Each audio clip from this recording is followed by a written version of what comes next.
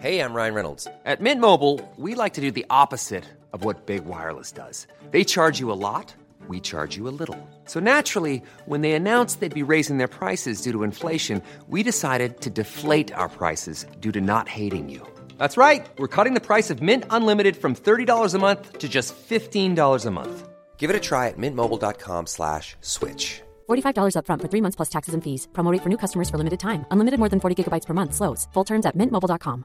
Planning for your next trip? Elevate your travel style with Quince. Quince has all the jet-setting essentials you'll want for your next getaway, like European linen, premium luggage options, buttery soft Italian leather bags, and so much more. And it's all priced at 50 to 80% less than similar brands. Plus, Quince only works with factories that use safe and ethical manufacturing practices. Pack your bags with high-quality essentials you'll be wearing for vacations to come with Quince. Go to quince.com/trip for free shipping and 365-day returns.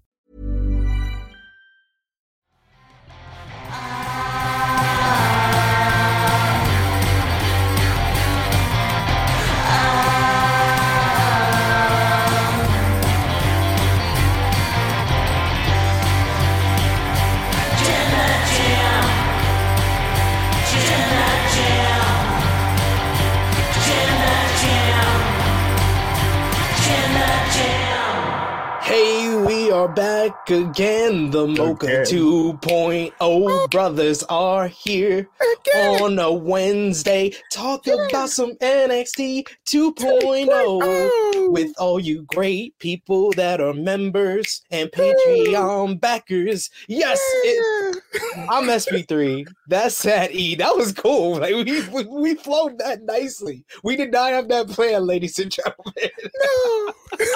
No, we didn't. That was so good. That was so good. But yes, it's a great day. It's the first day of June. We are here to talk about NXT 2.0. Seth, how are you doing? How has been? You are now 2 weeks in to your new job, your new journey in life, DAD Inc., the daddy section. How is life and the lack of sleep treating you? It's worth it, even though I told you before we went on air that I've been having trouble swallowing my saliva. It's like I'm swallowing mashed potato. Saliva is not thick like mashed potato, but you know them ones when in your throat it's not strep throat, it's not, but you know it's not 100% because we had a banana milkshake yesterday with ice cream inside and milk. That's apparently how you make it. SAE, the E stands for exquisite. Just in case I had to put that in. But yeah, besides that, I'm fine. Sometimes when I'm not feeling well, it helps to lower down the energy levels a bit. So maybe I might be more mellow today, depending on the subject matter. I mean, depending on how you felt about the episode of NXT that we're about to get into. But I know something that gets everybody's heart boiling up. Everybody's been talking about it. And if you follow Sat next to you, know he's a Stranger Things stan. How did you enjoy it? Have you finished season 4, part 1? I have. What would you grade it if you had to give it a letter grade? So far, it's a B+.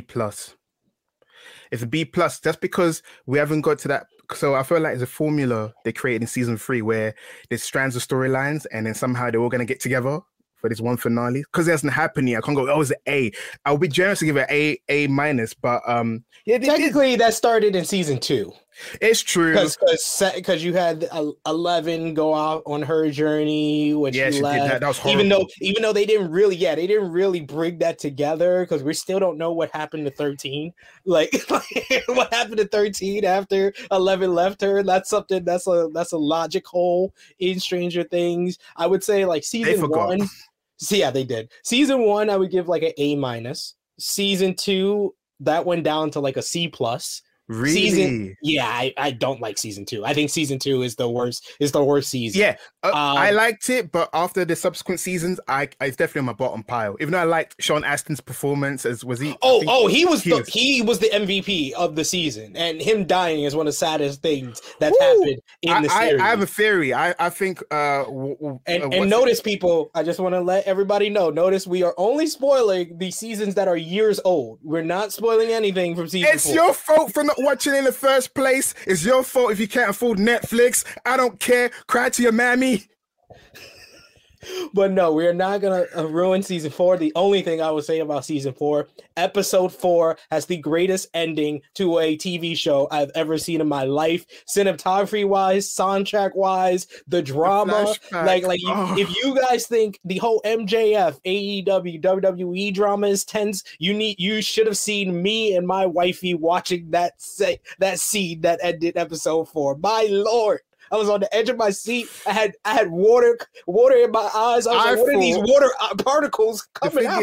The thing is, you and Luke, because Luke also talked about, you guys confessed about, you confessed about how I feel it internally. I try not to cry for things. I'm a kind of person, when I feel it in my heart, I'm like, you're an idiot. It's a TV show. Don't cry with that. Because I've never cried at important life events. So I feel like a traitor to cry over something that is manipulating my emotions. But I love Running Up That Hill is one of my favorite songs. I've got like a personal connection to the song and this episode, because a part of me is like, they might kill her off. They might, them ones where, because it was so long, if she dodged so many things, I'm like, last minute they might just but not to spoil things. Watch episode 4, Dear Billy.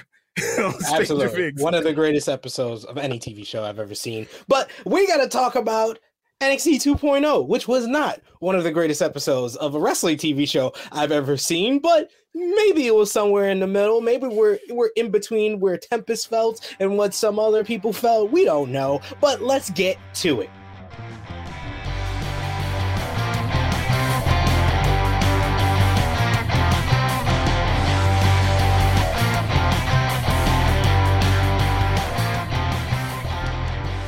Last night on NXT 2.0, they had a championship summit, if you will, where the champions of Toxic Attraction, Mandy Rose, Gigi Dolan, and JC Jane, stand opposite of the ring from the babyfaces, Wendy Chu, Katana Chance, and Kaden Carter, in a preview of NXT in your house this Saturday at the Performance Center in Orlando, Florida. We're going to see Katana and Kaden versus JC and Gigi for the NXT Women's Tag Team Championships. We're going to see Wendy Chu versus Mandy Rose for the NXT Women's Championship. So Wade Barrett, he moderated. He's in the ring. He's sitting down between the baby faces and the heels, and he's moderating the Women's Championship Summit. He's doing the introduction, and Gigi Dolan interrupts him. But Katana Chan says that they have been talking for 8 months, talking about Toxic Attraction, and that's why they will dethrone Toxic Attraction at In Your House. Gigi says in reply that they aren't the first to try and beat Toxic Attraction, and some of those people can't even show their face around here anymore. Little Salt Bay.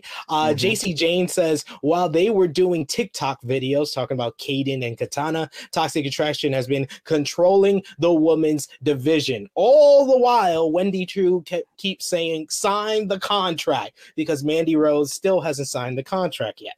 Kaden says it's easy to hold on to the titles when you don't defend them. And Carden, basically, I put in my notes, she straight up lied here, Carter, and says that Kaden and Katana are the only team to ever beat Toxic Attraction, which spits in the face of the fact that Toxic Attraction are 2-time Women's Tag Team Champions. Now, I understand Seth lives in the land of K-Fabian, and he wants to pretend that, if NXT tells us these things don't exist, they don't exist, but I'm pretty sure one of the people that beat Toxic Attraction in a tag team match is on SmackDown and in a feud or tag teaming up with Ronda Rousey, and the other was a prominent person on the NXT Women's Division, talking about Dakota Kai, or King Coda, her new name, but I guess Raquel Gonzalez doesn't exist anymore, and Dakota Kai is not with the company, so they've never beat Toxic Attraction, apparently. SB, Raquel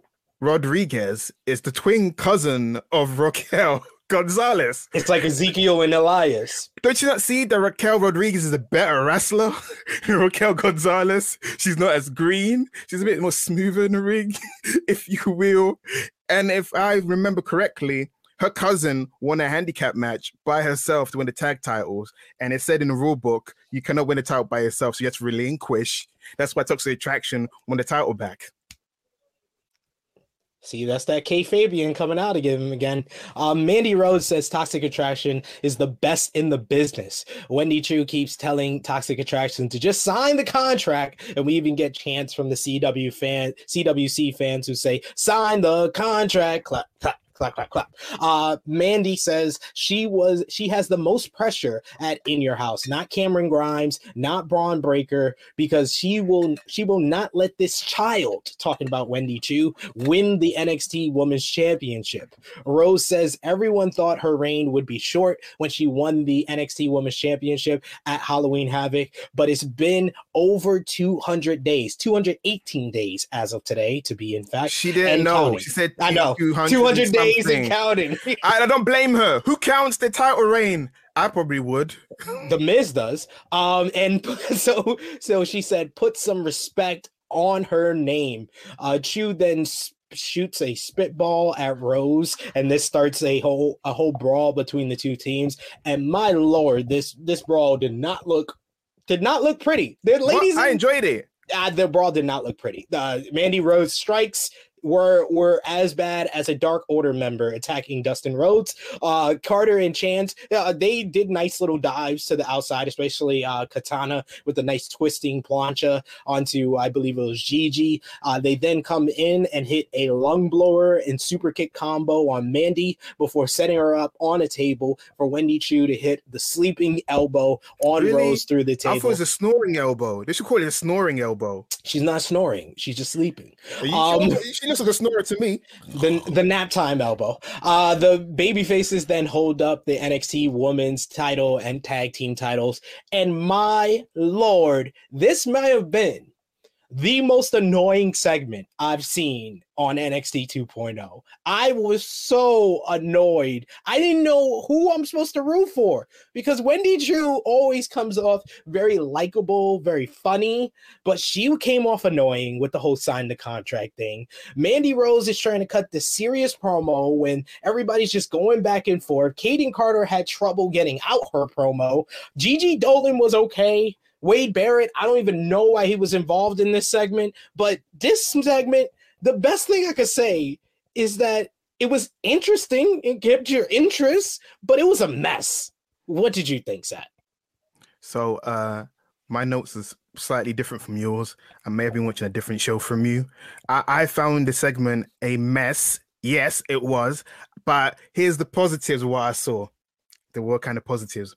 Mandy Rose played into the chant. I like the fact she became more exasperated. As a heel, it means the crowd's getting to her, which is a good trait. They don't do that often anymore. They're trying to tell people, hey, ignore the fans. If they chant some stuff, just continue doing your robotic promo. I like the fact that she actually lent into that. It added more.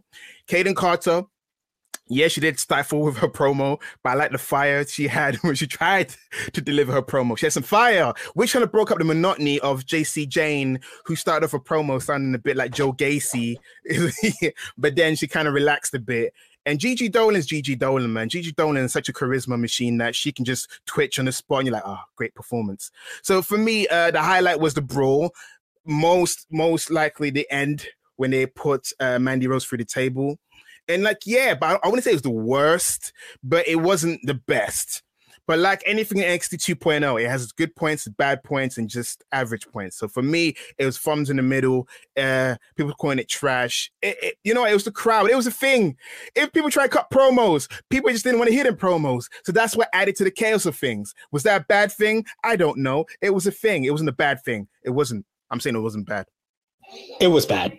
It was definitely bad. We could agree to disagree, but oh my lord, I've seen Toxic Attraction, is a very polarizing group, but for the most part, I see the benefit of having them around. They've been a nice heel faction that have kind of dominated the women's division, kind of put their mark on how different the NXT 2.0 women's division is to the Black and Gold brand that it was before the rebrand last September, and I understood their role, but this did not come off well at all. Like I try my best to put a spin on things, but I just can't put a spin on this one. Caden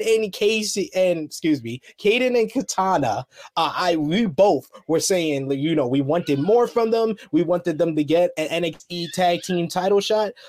After this segment, I'm convinced I now want Toxic Attraction to win. That's how done I am after this segment. Do you think, how we're saying how Katana and Caden have been there for a while, and this may be the crowning moment? What if it's a swerve? What if you're right? What if Roxanne and Cora are the ones that's going to usurp the champions? And Caden turns on Katana. That's the only thing that makes sense, because they've been a tag team for so long. If they don't win this tag team titles, this opportunity, I'm sorry. It's like, especially with what's been hinted at for me, if they don't win it, I see a heel turn coming after the match. I can see them both turning heel. I can't see them. It would feel like we missed a bunch of chapters of the story. That's you thinking with your Vince Russo hat on. I wear my Vince hat here. I don't wear my Vince Russo hat though. That is a Vince hat. No, that's not a Vince. That's hat. Like Dakota Kai just going paya to. There's one Vince, and that Vince helped the other Vince, but that's a Vince Russo. There's been no storyline build up to them doing a breakup angle, but I can see their loss at In Your House leading to either both of them turning heel or them turning on each other. That's a possibility. That's like Champion Gargano. It's like, that came out of nowhere. No, unless I'm forgetting. That was built up. Yeah, no. You're bugging. You're forgetting. That was built up very nice. That's been built up since their match at the Cruiserweight Classic. The Cruiserweight Classic. Right. Could have turned on them right there. The match in Brooklyn. I was there live. There was parts of that where people thought Ciampa was going to turn on Gargano.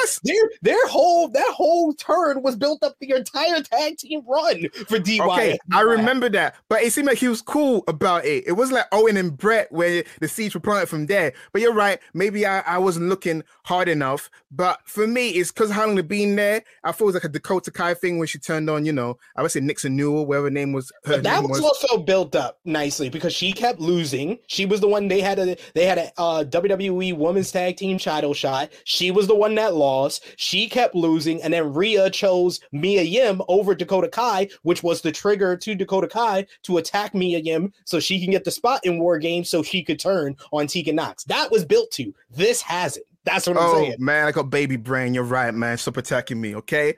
SB3 remembers all this stuff. I watch the stuff once and I move on. SB3, for some weird reason, he keeps that stuff in his memory bank. I remember nothing past 2003 or 4 or 5.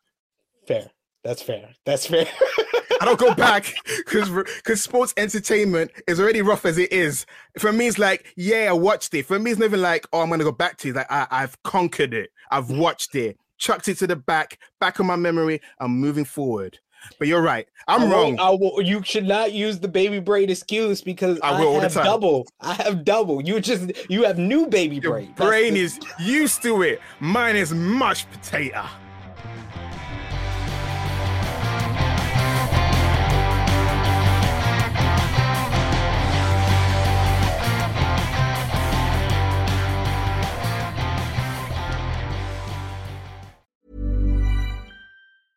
This is Paige, the co-host of Giggly Squad, and I want to tell you about a company that I've been loving, Olive & June. Olive & June gives you everything that you need for a salon-quality manicure in one box. And if you break it down, it really comes out to $2 a manicure, which is absolutely insane. It's also so easy to get salon-worthy nails at home with Olive & June. The difference between how your nails used to look when you did them yourself and now with the Mani system is a complete game changer. The best thing about Olive & June, too, is it's a quick dry. Dries in about 1 minute, lasts for 5 days, and full coverage in up to 1 to 2 coats. Visit oliveandjune.com/perfectmani20 for 20% off your first system. That's oliveandjune.com/perfectmani20 for 20% off your first system.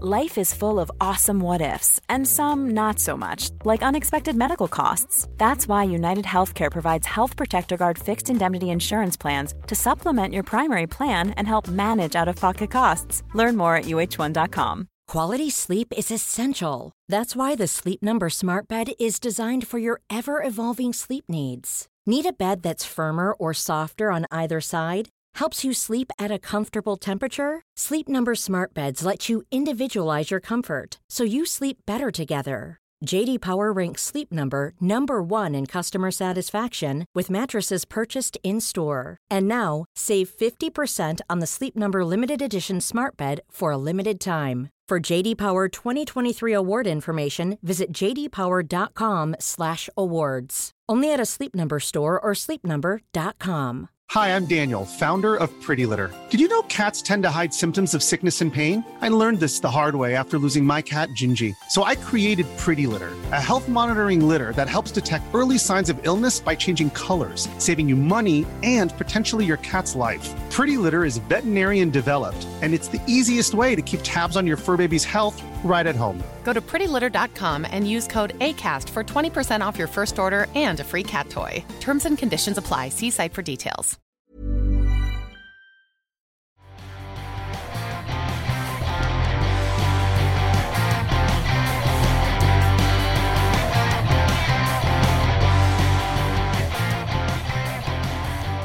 Let's get into the rest of the show before we get to our Mocha Chats set. And the show kicked off with Diamond Mine making their way to the ring backstage. Roderick Strong is reminded that the Creed brothers and Ivy Nile have the night off, and tells them to stay back for their upcoming matchup, which is going to be against Pretty Deadly. Brutus Creed says Diamond Mine doesn't take the night off, while Nile is wondering what's going on.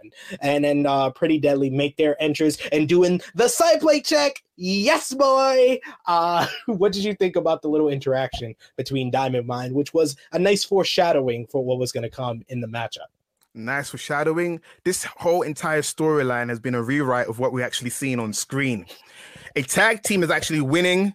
Roderick Strong is apparently mad about it. He's a true leader. I do believe that, but I don't like the back chat from the Creed brothers. There's a pecking order they need to appreciate. Since Malcolm Bivens has left, the entertainment portion of NXT has dwindled, including Diamond Mine. They're one of my favorite parts of the show. Now when I look at them, they're a shell of their former vessel. Too many people talking that shouldn't be talking. So yeah, how do I feel about it? Angry, upset, sad, heartbroken. My team is about to split up for no reason. What's it going to be? Roderick Strong and Damon Kemp? Roderick Strong's got one foot out of the door already. Damon Kemp's going to be stuck there by himself waiting for his comatose younger brother to come to the main roster where he's stuck there. At least he's less comatose. At least he can emote. Not like the other guy, the Olympic gold medalist, who's not like Kurt Angle, who's like dead inside. To answer your question, yeah, it was that Gable Stevenson slander. It's gonna get you in trouble with something. No, he's a beast in the ring. All right, I seen some of his stuff on YouTube. He's great, but he's not a sports entertainer. I'm sorry. We saw him how many times? He's got 2 opportunities, and both times he's not set the world on fire. He's the other medalist that won something. Answer, forgot her name. She was more charismatic with a gold medalist. My guy won a gold medal, and he's like this.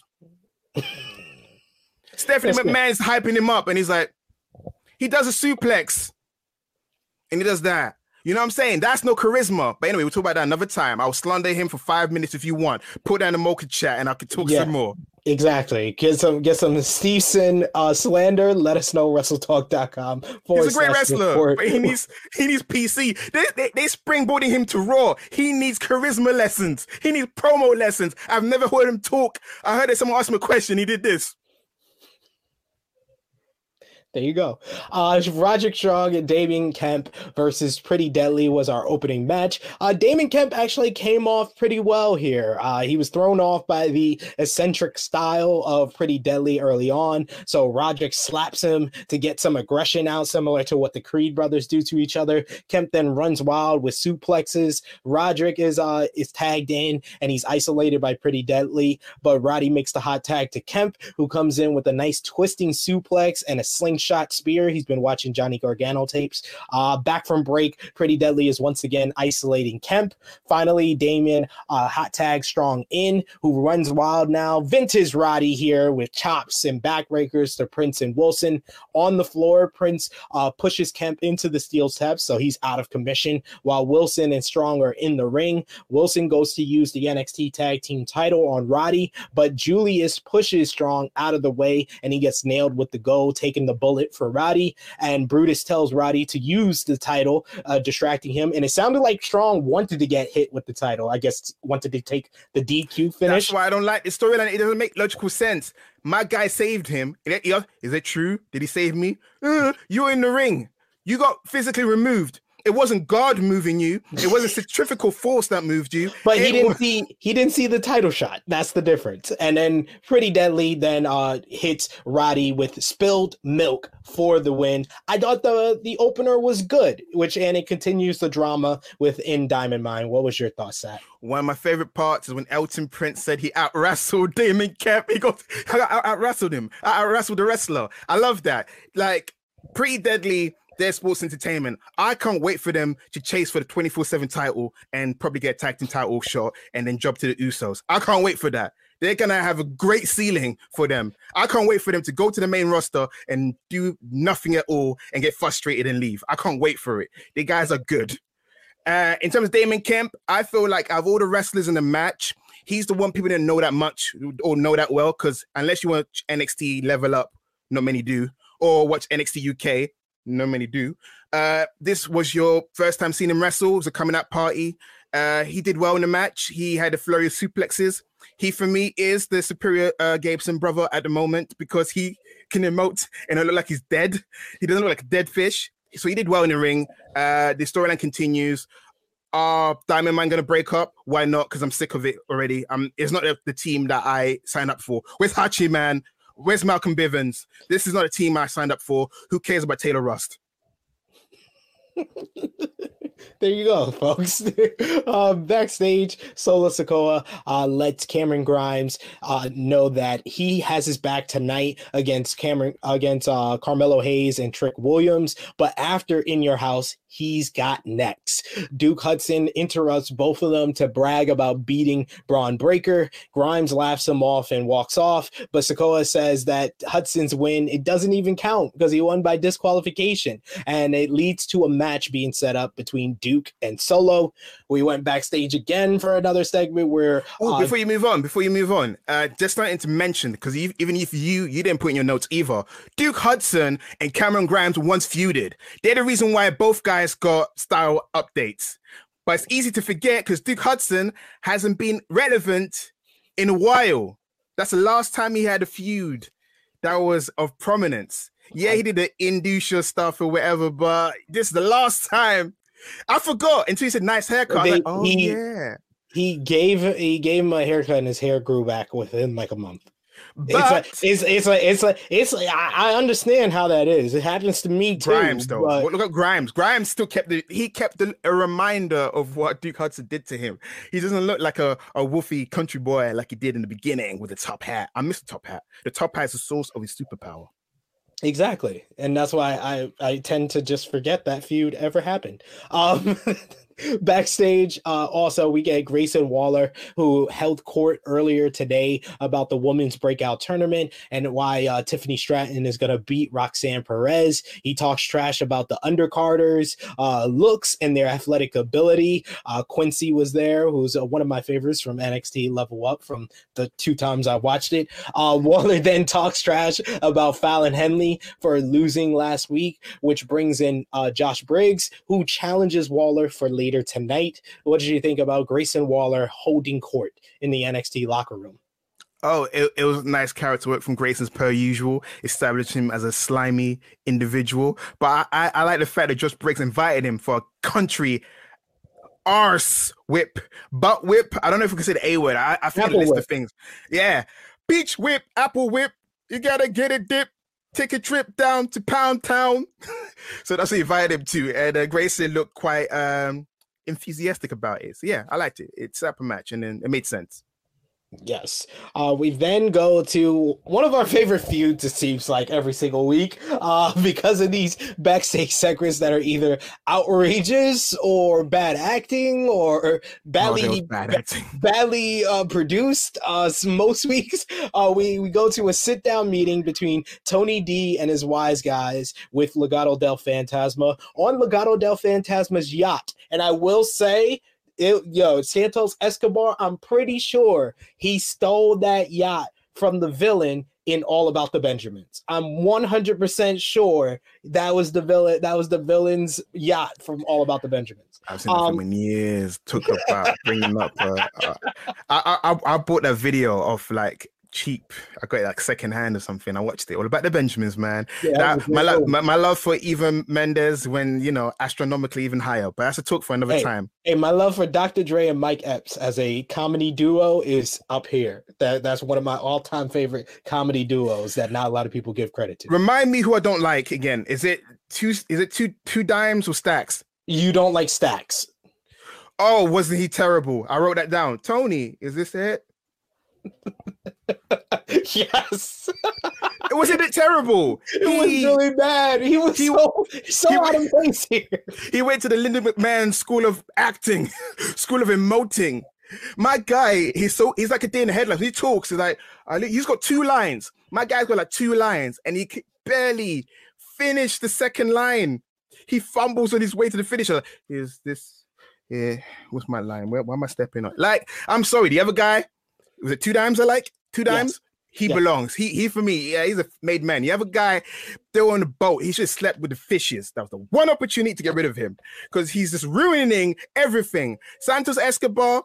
He should be acting in those WWE films they used to make because he's actually good. When he does his lines and his dialogue, I believe. I'm like, man, this guy has got it. He's like 37 years old at the moment. Vince, take advantage. Put him on the main roster. Put him on the main roster before he becomes 38 and you make him Dominic's manager or something. Probably so. Santos Escobar asks what business they have to commence. He makes a joke about AJ Galante, but Tony D means business. Tony says he doesn't trust Santos, and if he was dying in the desert, Tony wouldn't give him a lick of water.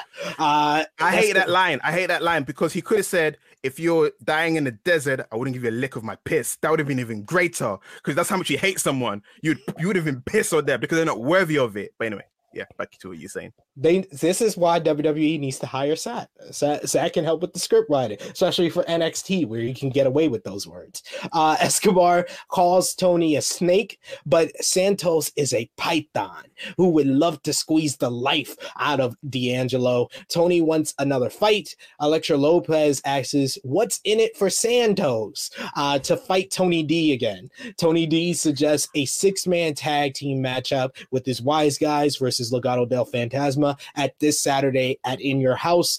If the D'Angelo family wins, Legado has to come into the family under Tony's leadership. But if LDF wins, the family has to join Legado del Fantasma under Escobar's leadership. Tony says that after their victory on Saturday, the streets will be talking about how Tony D's crew beat Legado and got some new foot soldiers. And Santos Escobar, he agrees. They shake hands, and then he kicks Tony D's crew off the boat. I thought that this, from Tony D and Santos Escobar, this was good. Everybody else, no, Elektra Lopez, she was good as well. I like her being the one to be like, what's in it for Santos Escobar. That was good. Everybody else, I could have done without. It should have just been a meeting between the leaders of the groups. Especially where the microphones were placed. Because some of them, they were talking like, hey, where's the lapel mic? Where's the boom? Because it sounds like a very echoey, sounds like very room temperature level kind of sound coming out.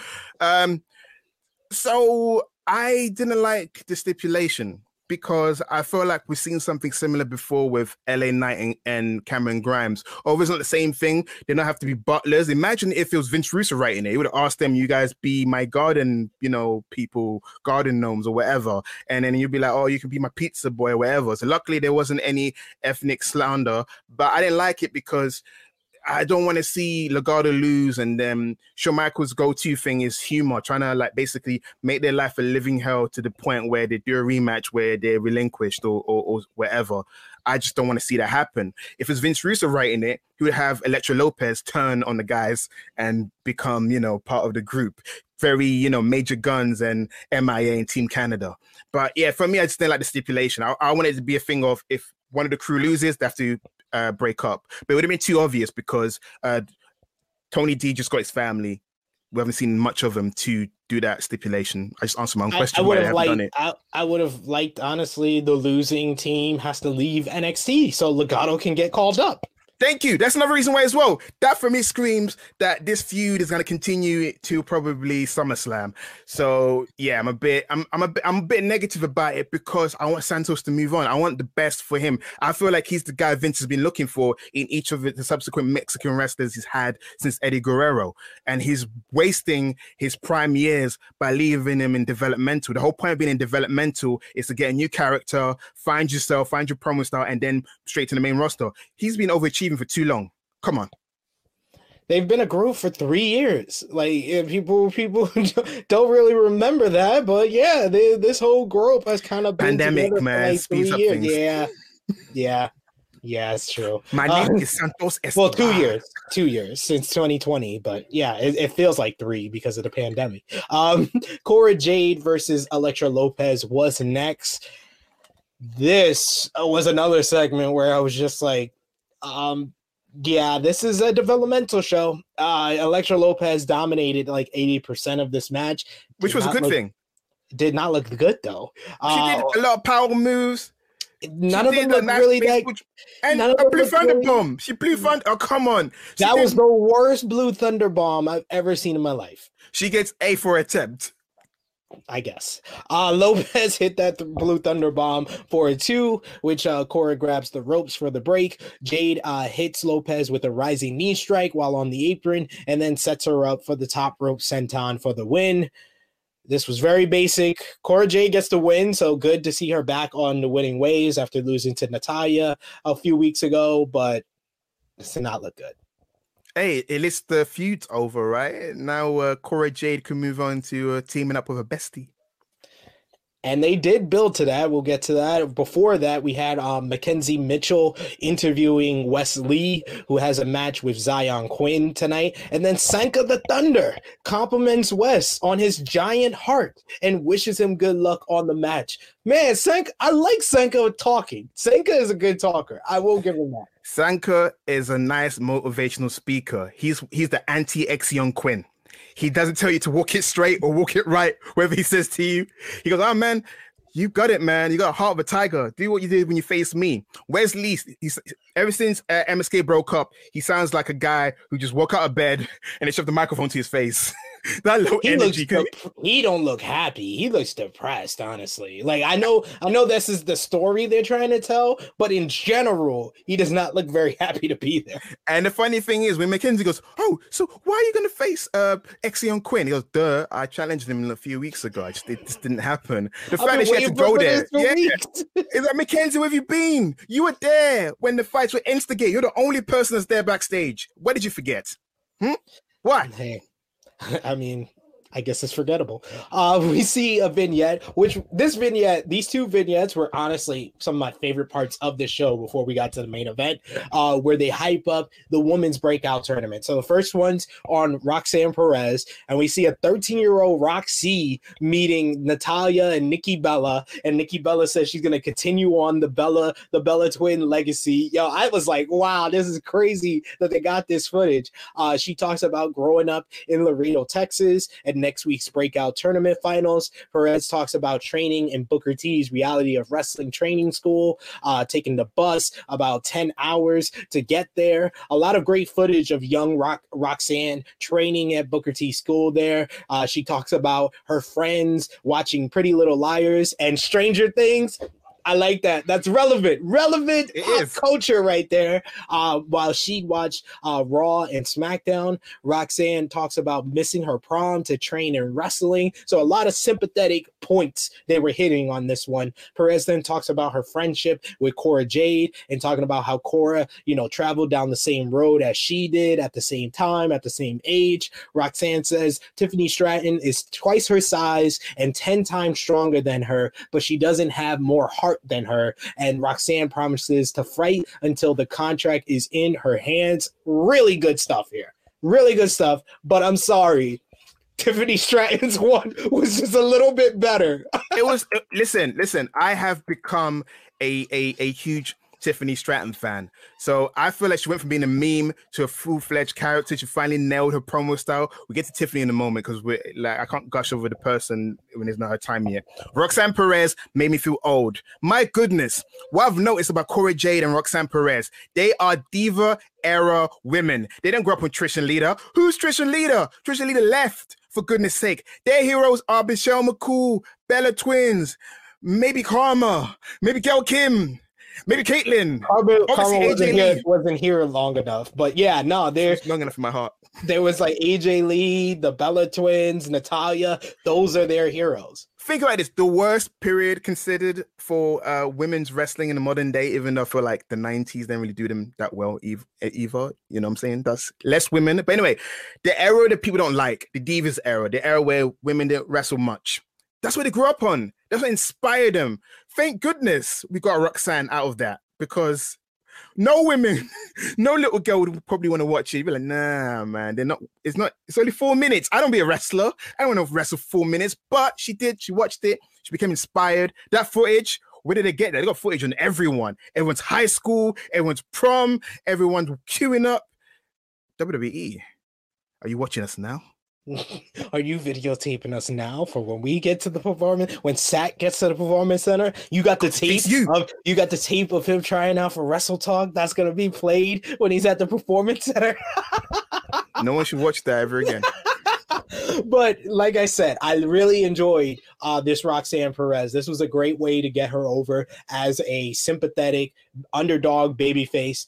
But my Lord, was Tiffany Stratton's video. Do you want to talk about it now? Yes, we're going to talk about it right now because I have to. I was so tempted. You know how you do your, SB Gacy? I was tempted to buy a blonde wig and start doing Tiffany Stratton promos every week on this show. But then I realized we overkill and then we might lose followers. So I'm not going to do it. But imagine me doing, This was great. This was great. Like, this is the best thing Tiffany Stratton has done. Tiffany says, she talks about where she belongs being in the women's breakout tournament finals.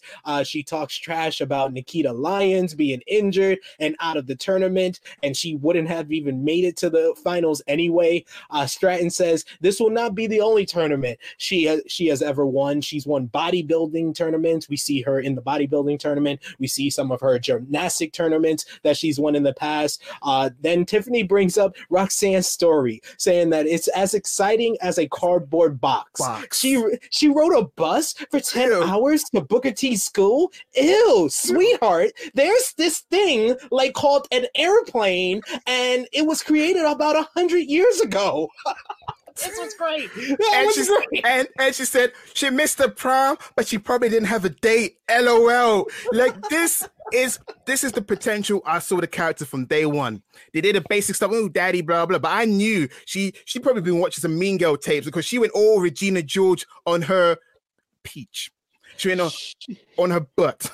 She went all in. And I feel like lately, I see it. Tiffany Stratton, since, Bianca Belair, because Bianca Belair was the best from her class, I feel like Tiffany Stratton is next. She is next. I say she's next. I put Saeed's stamp of approval on Tiffany Stratton. Take her straight to the moon, please. To be fair, I was going to bring up after this someone else that we put the stamp of approval, but to finish off on Tiffany Stratton, didn't put anyone. I don't know what you're on about. I've always been Tiffany Stratton.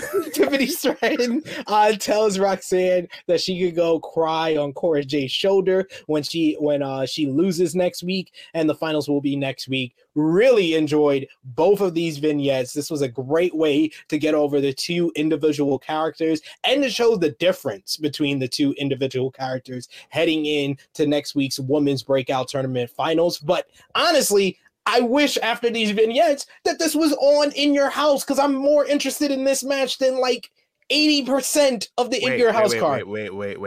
It's not. It's not at In Your House. It's next week's show.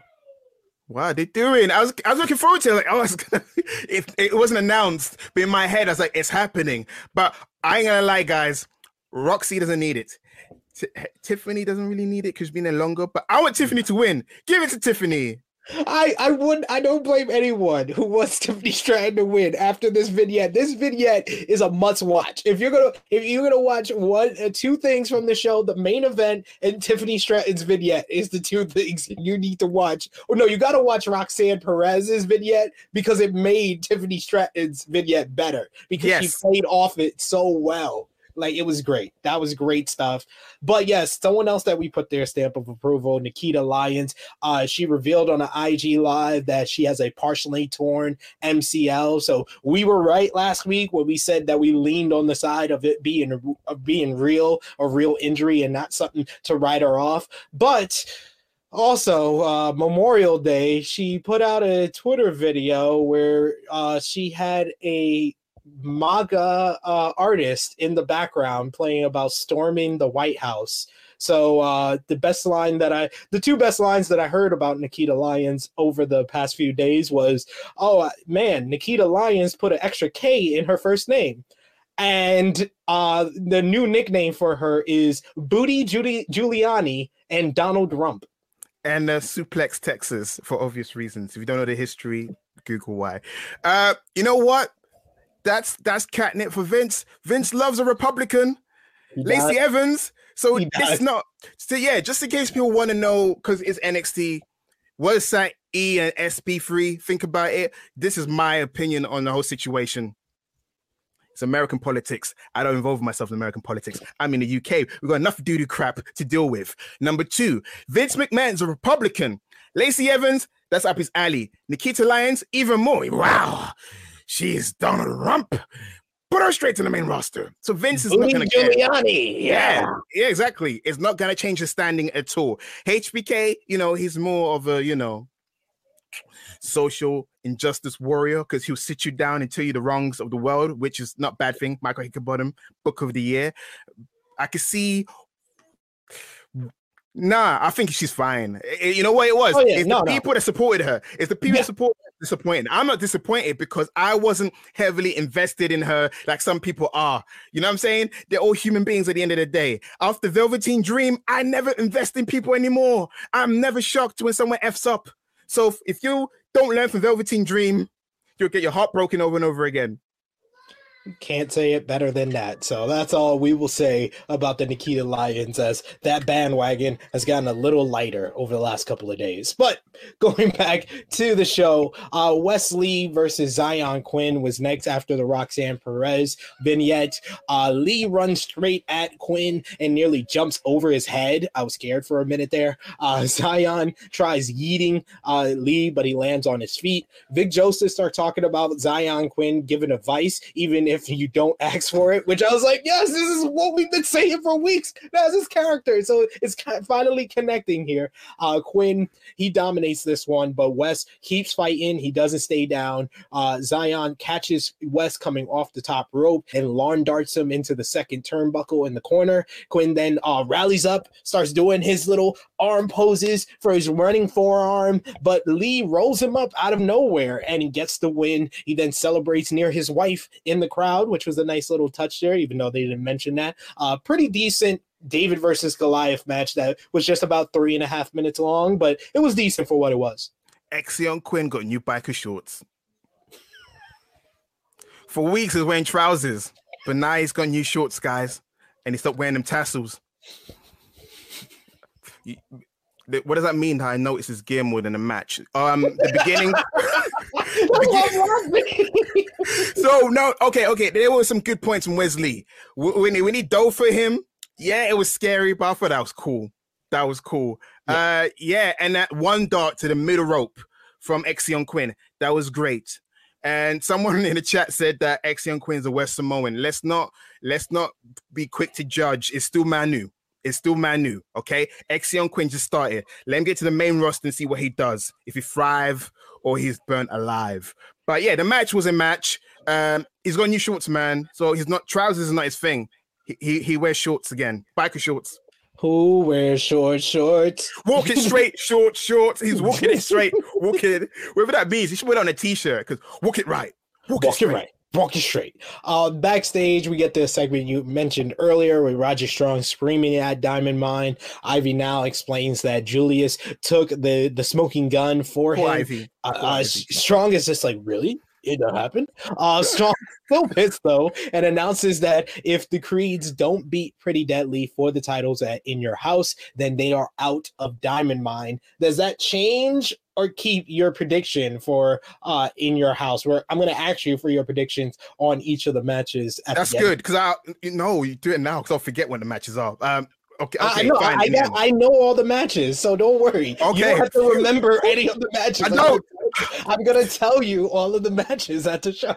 Man, I appreciate you, man. I can't do memory stuff at the moment. All I can but say. Does it change the added stipulation? Does it change your mind in any way? I don't know if I've been watching I haven't been watching Vince Russo stuff. Maybe I'm run down, but I'm like, what if Roderick Strong turns on them? I would. You're out of Diamond Mine. I would do it, but does it change it? It's quite hard, SB3. Why? I tell you why it's hard. I assume that the Creed brothers had to run through many tag teams. Pretty Deadly face a different tag team, and then they'll meet each other in a big show, and they haven't done that.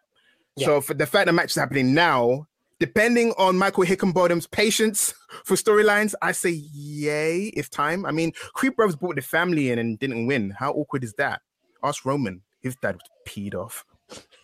We want to hear your guys' predictions for NXT In Your House this coming Saturday. I'm going to get set predictions. So send us yours with Mocha Chats, WrestleTalk.com/support.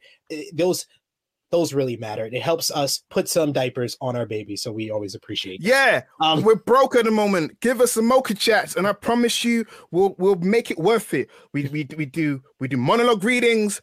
We do funny voices. Heck, we read out your opinions. We even interact with the chat. Look at that, Sat. You said the right thing. We say monologue reading, so it's about that time that love is blind.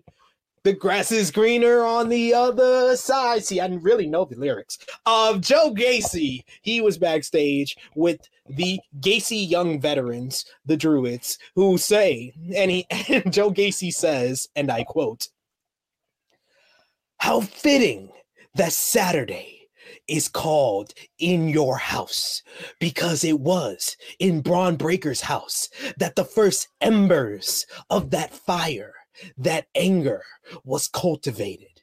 As a child, Braun would sit in front of his TV and watch his father blaze a Hall of Fame career, winning multiple championships in multiple companies, one of the greatest to ever step foot inside the ring, based on uncontrollable power and excessive physicality. And during commercial breaks, Braun and his two brothers would continue where his father left off.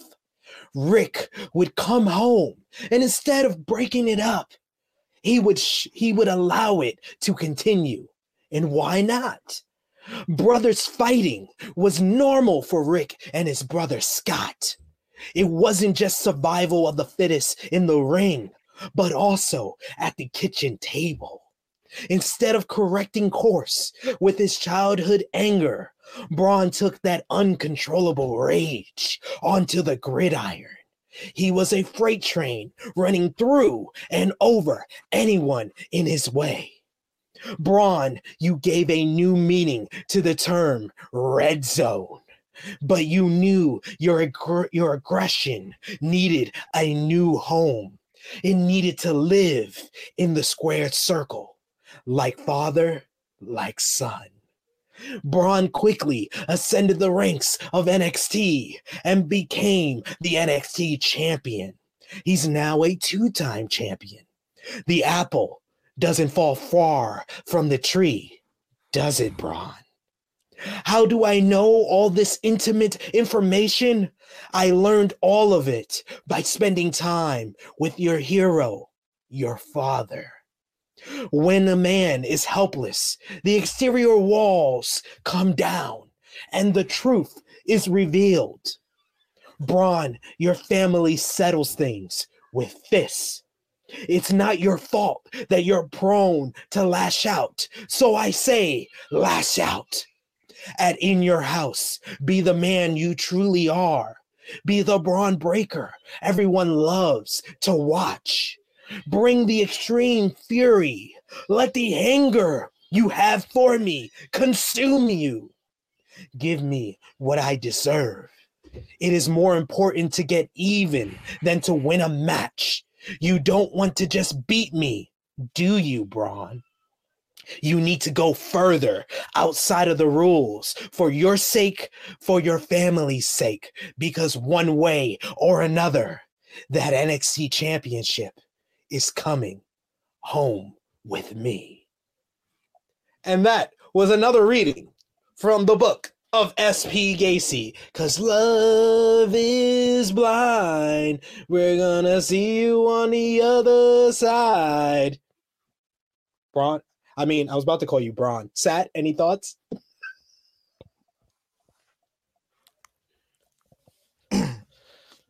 So, I'm glad they've limited his segments to one. I'm thankful for that.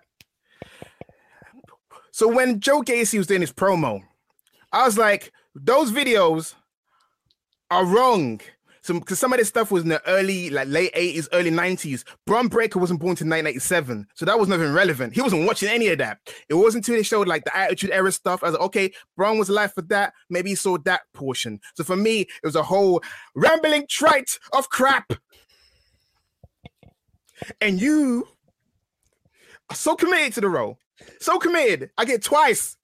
Some of you people haven't watched the show, so you get once. I get it twice. But he's like, I love him. He's my brother. So I will kill him in his sleep. We'll come down where he is. He's in the UK. I could travel and kill him. But I'm not leaving your kids an orphan and your partner to kill me. Jesus, my Lord. Best comment here is from Jason, who says, Seth looks like he's in line behind someone at the bank who can't figure out how to use the ATM. It's happened to me before, guys. An old lady. I had to be patient. Like when he does the promo. But I love him to bits. If it makes him happy, good for him. But my soul dies every single week when he does it. I was a product of positivity until he started doing the promo. And now I'm getting crazy. And my baby can't sleep. I'm going to get baby brain.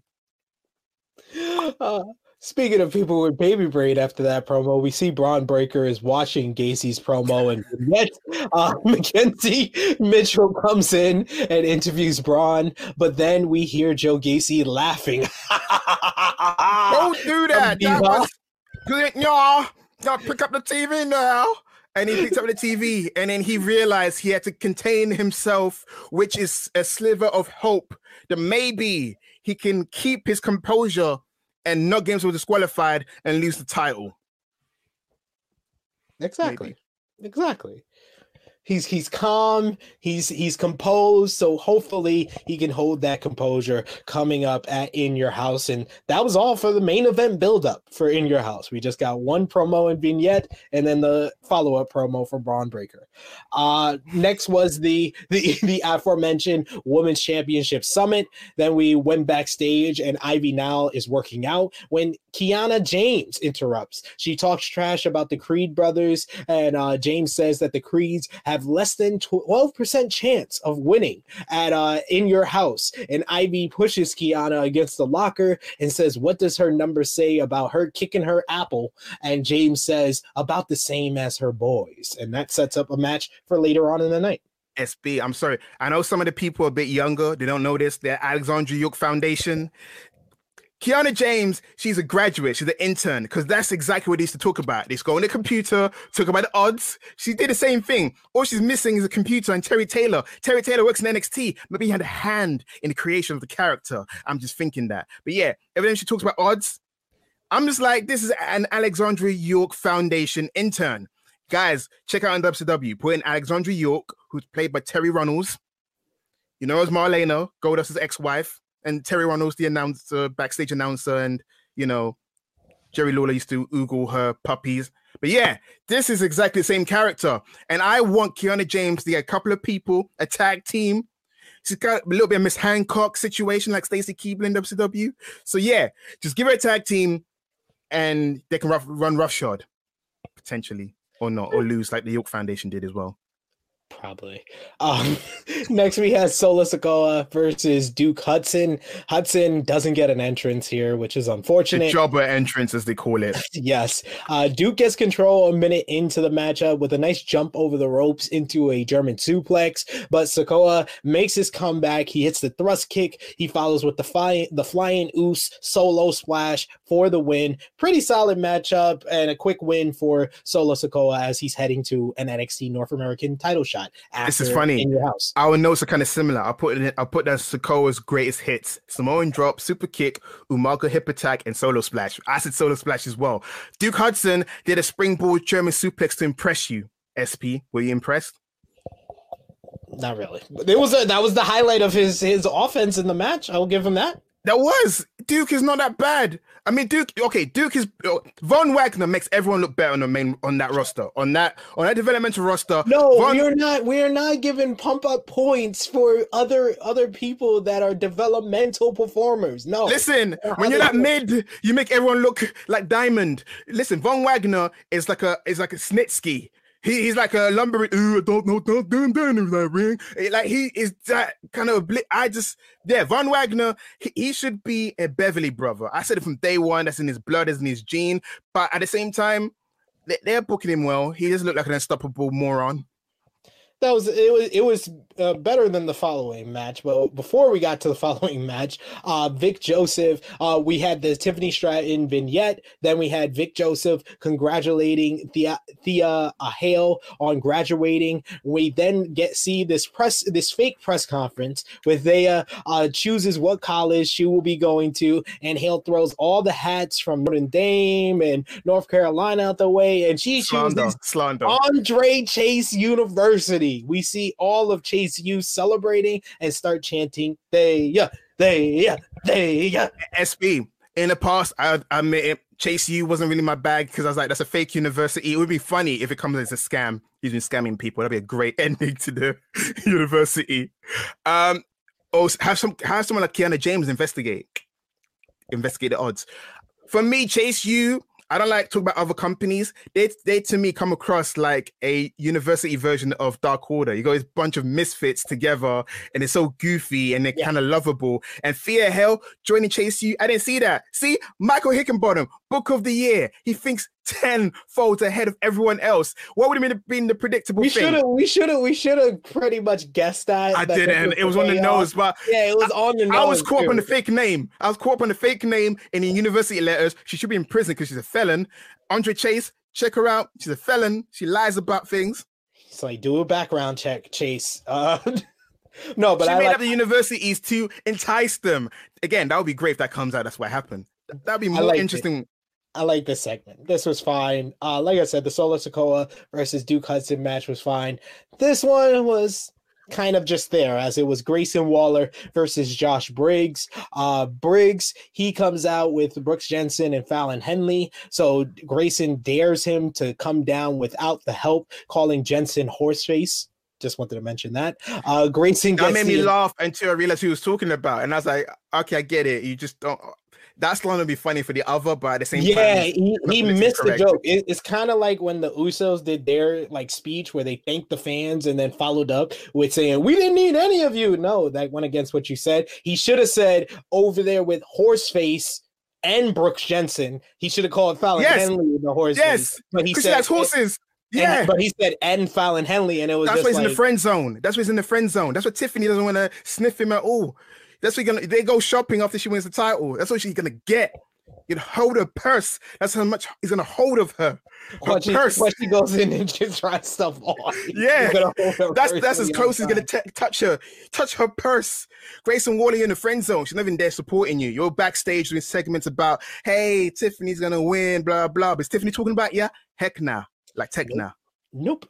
Mr. Stone and Sophia Cromwell, they come down to ringside while Briggs is making his comeback. Von Wagner comes through the crowd and distracts Briggs on the apron, and Briggs knocks him off and then turns around into the rolling cutter from Waller. This wasn't too much of a matchup. This was just a setting to progress and continue this Briggs versus Wagner storyline. Post-match, Von Wagner attacks Briggs and goes to injure his arm like he did to Jensen, but Brooks comes down to make the save, and before Cromwell holds back Wagner, I was just like, Brooks Jensen should not be the guy making the save for anyone. I'm sorry. They have totally ruined that character. Who got ruined? Brooks Jensen. He got ruined when he got announced as being a listen, there's nothing with being a virgin, but it's how they went about him being a virgin. Exactly. A virgin who has a strong right arm. They have went over the top. This jumped the shark a long time ago. He just should have hit him with a cast. That would have made more sense. Yes. It should have been a back and forth, and the equalizer could have saved the day, because it is true. It's like after all of that, Von Wagner or Sophia Cromwell was like, not this guy. His right arm is strong, allegedly. He's watched me many times, allegedly. Very strange. Yes. This following match was better now. We had Ivy Now versus Kiana James. Kiana has some interesting sort of like horror-esque music with a hip-hop. No, she didn't. It had the little horror string to it. It sounded like a Lex Luger, the producer. 2009 track it here from Rick Ross or Ace Hood. I was waiting for DJ Khaled. DJ, we the best. That and Carmelo Hayes theme, they belong on a compilation album 2009 by DJ Khaled. That was a banger. Carmelo Hayes theme is a different class from this. I will say. That's a banger. I was bopping to it. That makes sense. Kiana James, Alexandra York intern. This ain't Tiffany Stratton. Tiffany Stratton's theme is a bop. Now uses her wrestling ability to ground Kiana until James gets control. She takes a lot of this matchup, actually, more than I thought she would. Kiana reverses the neck crank into a crucifix for 2, but then Ivy just bodies Kiana, ending with the belly-to-belly suplex for the win. That was fine. Ivy was kind of tested, but she still overcame.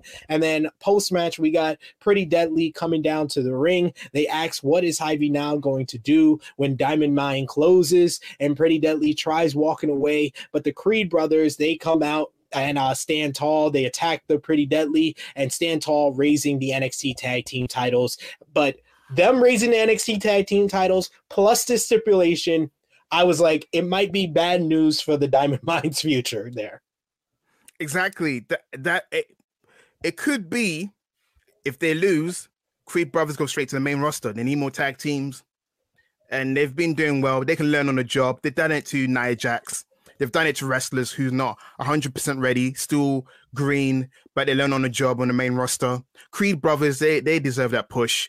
If you can have Gable Steveson, who's had no matches in the developmental, Creed brothers who've had some reps, put them in the main roster. Hey, why not? Why not, I say. Finally, we're finishing up this show. So last call on Mocha Chats, WrestleTalk.com/support. What did you think about the show? What did you think about the Women's Championship Summit? Let us know. WrestleTalk.com/support. Or if you want to talk about anything else in the wrestling world, let us know. We got a vignette. This time I saw it with Giovanni Vinci. It's a woman talking about him eating all these nice food, wearing this nice clothes, and she does confirm that it's a he. So in case you thought it was going to be a female, it's a he. So I didn't see that. I didn't see it, but I'm happy you finally saw it. It's equal, because I saw the last one. Maybe it's a similar vignette. Do you think it's Fabian Eichner? I think it might be. I think it might be rebranded Fabian Aichner. Mayor Painville, don't be around for the chat for this one, because I know it's broken your heart already. Do you think he's got a goatee or he grew some hair? I'm thinking, have they changed something about him? Does he have a goatee? Because goatees maybe he got the Just for Men. He got Just for Men. Who knows? That look weird. Fabian with hair. I don't think Fabian can grow hair. He might have a little goatee though, just to differentiate who he used to be. And I did see the comment in the chat. I am not a hockey fan. I am a Mighty Ducks fan. This has nothing to do with the Anaheim Ducks. This has to do with the Minnesota Mighty Ducks. Charlie Conway, Russ Tyler, Autumn Boys. That's what I'm all about. One of my favorite movies of all time. But let's get into the main event, which was the highlight of the show. Carmelo Hayes and Trick Williams, they make their entrance and join commentary for the main event. Melo is wearing a Jason Tatum shirt for the Eastern Conference champion Boston Celtics, so I like him a lot less after this. Barrett tells Melo to take a seat, and he responds and says, "I don't need to take a seat. I'm what a seat needs." That made me chuckle. I just had to mention that.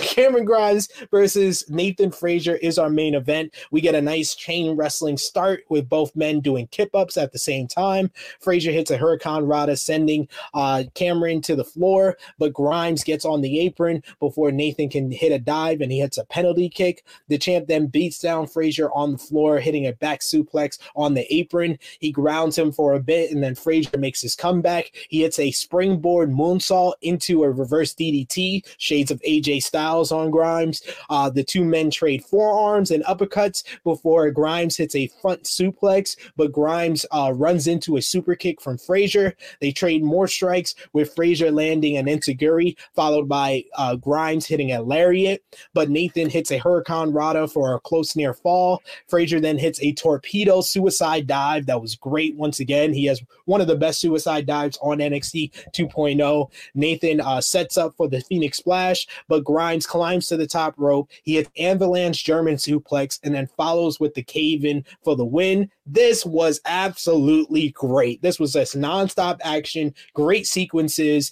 These are two of the best workers, and not just NXT, probably all of the WWE. They just go out there and they have a banger like this if you give them time. And this was definitely Nathan Frazier's best match on NXT 2.0. And I didn't see a lot of his NXT UK stuff. Let me know in the chat or with the Mocha chat if you saw any of his NXT UK stuff that might have been better than this. This might have been the best match that he's had in WWE.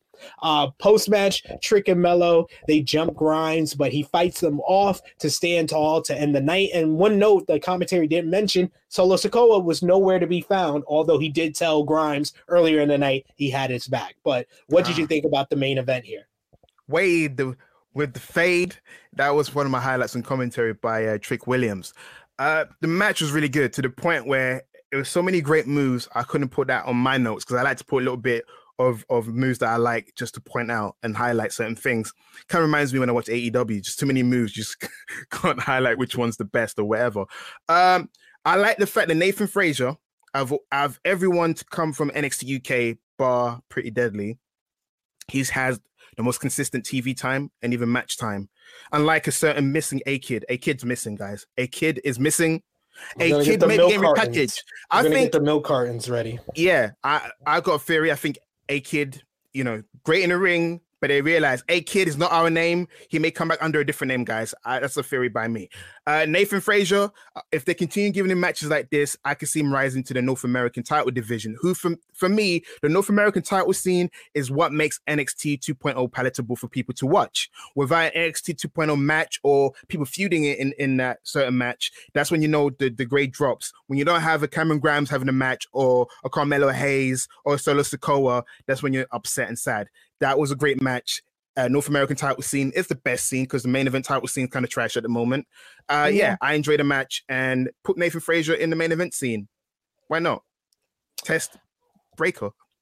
Might be the way to go, but I mean, I think whoever loses at In Your House between Cameron Grimes and Carmelo Hayes, they need them in the main event scene to boost up the quality of the work in the main event scene because, yeah, the North American title scene totally outshines because they've kind of combined the great workers from the Cruiserweight division with the great workers from the North American division. So you can mix them up and have some great matches. I would love to see Nathan Frazier versus Carmelo Hayes after this match. I want to see Nathan Frazier versus pretty much anyone after this matchup. This was kind of a star making or star cementing performance for him on NXT 2.0 that I rather enjoyed. And this was definitely the best main event for this show in a few weeks. So I enjoyed it a lot. But we got NXT in your house coming up on Saturday. I'm going to give you rapid fire predictions. Okay, before you do it, it's been on my mind. Okay, In Your House is coming out, but I always love that Bret Hart botch when he said In Your Ace. In Your Ace. I'm ready. Give me them In Your Ace predictions. Well, you got Legado del Fantasma versus Tony D'Angelo, Stacks, and Two Dimes, the family. Who do you have winning? It's going to be Tony D and the family because Santos won the last exchange. That's fair. NXT Tag Team Championships on the line. You got Pretty Deadly versus the Creed Brothers. Okay, this one's been hard because Pretty Deadly just won the title. You want to establish them a bit more as a tag team. But at the same time, Creed Brothers have been screwed so many times. How many times can you lose? Don't Ruby Soho them. Give Creed the titles. No, that's fair. You got the NXT Women's Tag Team titles up for grabs. Toxic Attraction versus Kaden Carter and Katana Chance. Kaden Carter and Katana Chance are not it. I'm sorry. Toxic Attraction for retaining. Mandy Rose defending the NXT Women's Championship against Wendy Chu. Who you got? It'd be great if Wendy Chu won so Tiffany Stratton can pull out and beat her for the title. But knowing WWE, because, you know, we think we know Michael Hickenbottom, I'm going to have Mandy winning. That's fair, yeah. Even though I feel like if they are putting Cora and Roxanne together, there's no one on the horizon to face her. So it should be Wendy winning just for the unpredictability of it. I mean, just give it a gender moment, even though Wendy has had some victory. Wendy winning would be a funny moment just to have Tiffany beat her. Oh, I smacked my microphone. Beat her on the next episode. I'm going with Mandy, safe option. And I think there was like a Fightful report that said that, you know, Wendy Chu was in line for a big push. So it's not out the realm of possibilities that she may win on Saturday. You got NXT North American Championship, by far the best match on this card. Carmelo Hayes versus Cameron Grimes. Who you got? I have Cameron Grimes retaining. And then so we can have Carmelo Hayes to desperately boost the main event scene. Because me and you were talking about main event scene. I was like, what main event scene? It's such a graveyard. You got Duke Hudson walking around automatically getting title shots because there's no one to bully him out of it. Solo Sikoa is on the cusp. You know, you can say Solo Sikoa maybe X-Young Queen could walk it straight, walk it right. But at the moment, the main event scene is zilch. Please, guys, tell me who's in the main event scene. Nobody, except for Gacy and Breaker. That's what we hear. I mean, the main event scene, like 2 months ago, you got Tommaso Ciampa on Monday Night Raw not getting an entrance, and you got Dolph Ziggler, who hasn't been seen since. He's another one that's on the milk carton with A-Kid. Roderick Strong could be in the main event scene if you gave him some victories. But he's already lost to Braun Breaker. So, I've forgotten that. He had shorter hair back then when he lost. All I'm trying to say is the Roderick Strong is someone that should be in because of how long he's been there as well. You know, like that itself, that veteran status should put him up there. So, it's a shame that Roderick Strong is just eating pins like he's the Brooklyn Brawler because he could be what the main event scene needs. Because when Roderick Strong wrestles, he wrestles like his life depends on it. He wrestles like he got a phone call that told him his kids and his wife are in peril if he doesn't win. But he never wins. But luckily they're all right. But yeah. They're fine, ladies and gentlemen. Don't listen to Seth. And then finally, Braun Breaker versus Joe Gacy. If Braun Breaker is disqualified, he loses the title. Who do you got winning? People 20 years ago or 22 years ago that watched Kane and Stone Cold Steve Austin first blood match. Like, there's no way Austin's losing. And the way he lost as well. You know what I'm saying? So, again, I'm going to go with Braun winning because the main event seems so dire, so crap. I can't even tell you who's the number 2 babyface. Maybe Solo. Braun for the win. And please, Joe Gacy, go fight for the 24/7 title or something. Just stay away. You're the reason why NXT is where it's at right now. You're the reason why certain viewership has gone down all across the board. I'm talking about WWE. Sat wants Joe Gacy to be out of the main event scene desperately, ladies and gentlemen.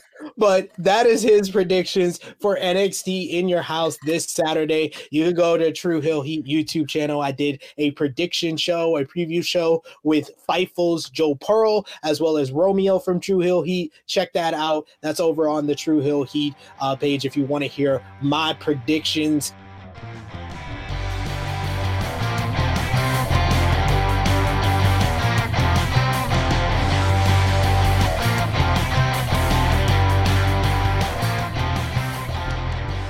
Do your mods call, Sat, before we wrap things up.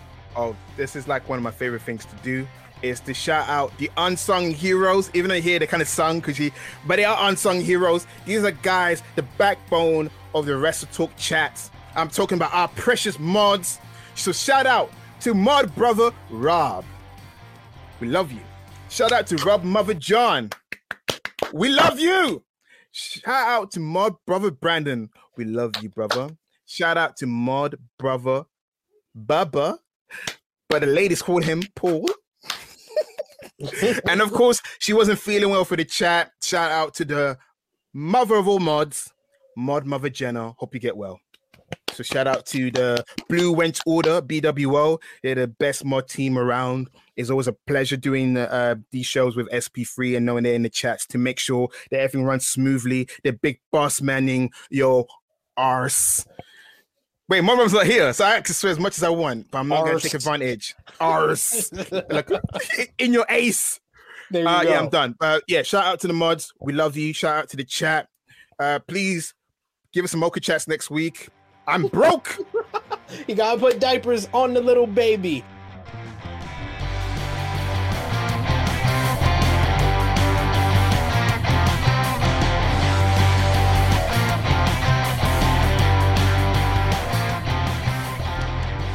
So yes, we talked about NXT 2.0. We got In Your House this Saturday, 6-match card. I asked you for your predictions. If you didn't hear me on the regular show, you can check out my predictions with Joel Pearl of Fightful over on the True Hill Heat YouTube channel, along with Romeo as well. You're everywhere. Everywhere on YouTube. Everywhere. I try to be. You go Sportskeeda, he's there. You go Fightful, he's there. You go to True Hill Heat, the way he lives, he lives there. He's the landlord. That's my home. He's there. That's my home. He'll come downstairs and they smoke a jacket and slippers and say, "How you doing, guys? How's it going?" With the pipe. And wifey screaming, "Shut your ass!" and Harlem barging in. But yes, we also, though, on the intro, we talked about Stranger Things season 4. Great stuff all around. Who is your favorite character from Stranger Things? Ooh, in terms of favorite character, I like the new guy, Eddie, but I don't want to get too attached because I feel like either him or Steve may, it's between them two. Because, well, yeah, that's a fan theory, but Max has come to prominence. I was about to say, after season 4, part 1, Max Mayfield shot up the list exponentially. I've always been an 11 mark. Oh, Robin's also Robin is a great comic relief. She is, but my favorite characters, and it's a two-headed favorite characters because their chemistry together is amazing. Dustin and Steve. Okay, I hate the dynamic this time. Great. Season 3, season 2 is great. I don't like Dustin dunking on Steve so much. It's because there's like an imbalance. If Steve was dunking him back, then banter, because it wasn't like that. It was Dustin looking up to Steve, and I get it. Dustin's growing up a bit, so he thinks he's even, but his ego is a bit too much. Like, you can't get this right. And Steve's just chill. Like, what? He asked a question. Imagine you're asking a question, and this little punk kid his mouth it off to you. So I don't find that cute. Even when Eddie goes, he's you're you're his hero. No, I'm sorry, man. I didn't see that. I see a guy, because he's got a girlfriend now, he's got a new set of dentures. He thinks he's the it shiznit, but he's not. Steve deserves better than everywhere. There's a better woman, better friends. You, everybody. This is Sat's campaign for hashtag Justice for Steve. But we will have more conversation, I'm sure, about Stranger Things. We got 2 more months until part 2. But join us next week right here on the Wrestle Talk podcast. The special outro for all our audio users as well, our members, our Patreon backers. We'll be back next Wednesday talking about NXT 2.0. For Sadie, I'm SP3, and this has been Mocha 2.0.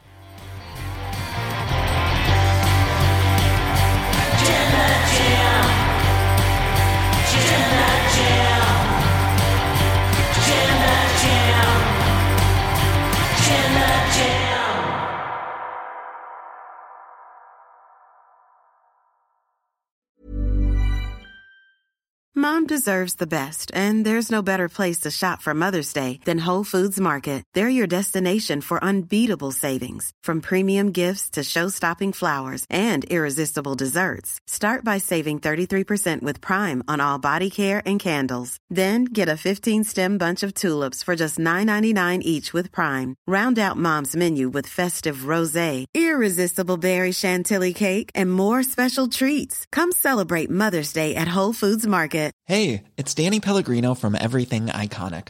Ready to upgrade your style game without blowing your budget? Check out Quince. They've got all the good stuff, shirts and polos, activewear, and fine leather goods, all at 50 to 80% less than other high-end brands. And the best part? They're all about safe, ethical, and responsible manufacturing. Get that luxury vibe without the luxury price tag. Hit up quince.com/upgrade for free shipping and 365-day returns on your next order. That's quince.com/upgrade. Mom deserves the best, and there's no better place to shop for Mother's Day than Whole Foods Market. They're your destination for unbeatable savings, from premium gifts to show-stopping flowers and irresistible desserts. Start by saving 33% with Prime on all body care and candles. Then get a 15-stem bunch of tulips for just $9.99 each with Prime. Round out Mom's menu with festive rosé, irresistible berry chantilly cake, and more special treats. Come celebrate Mother's Day at Whole Foods Market.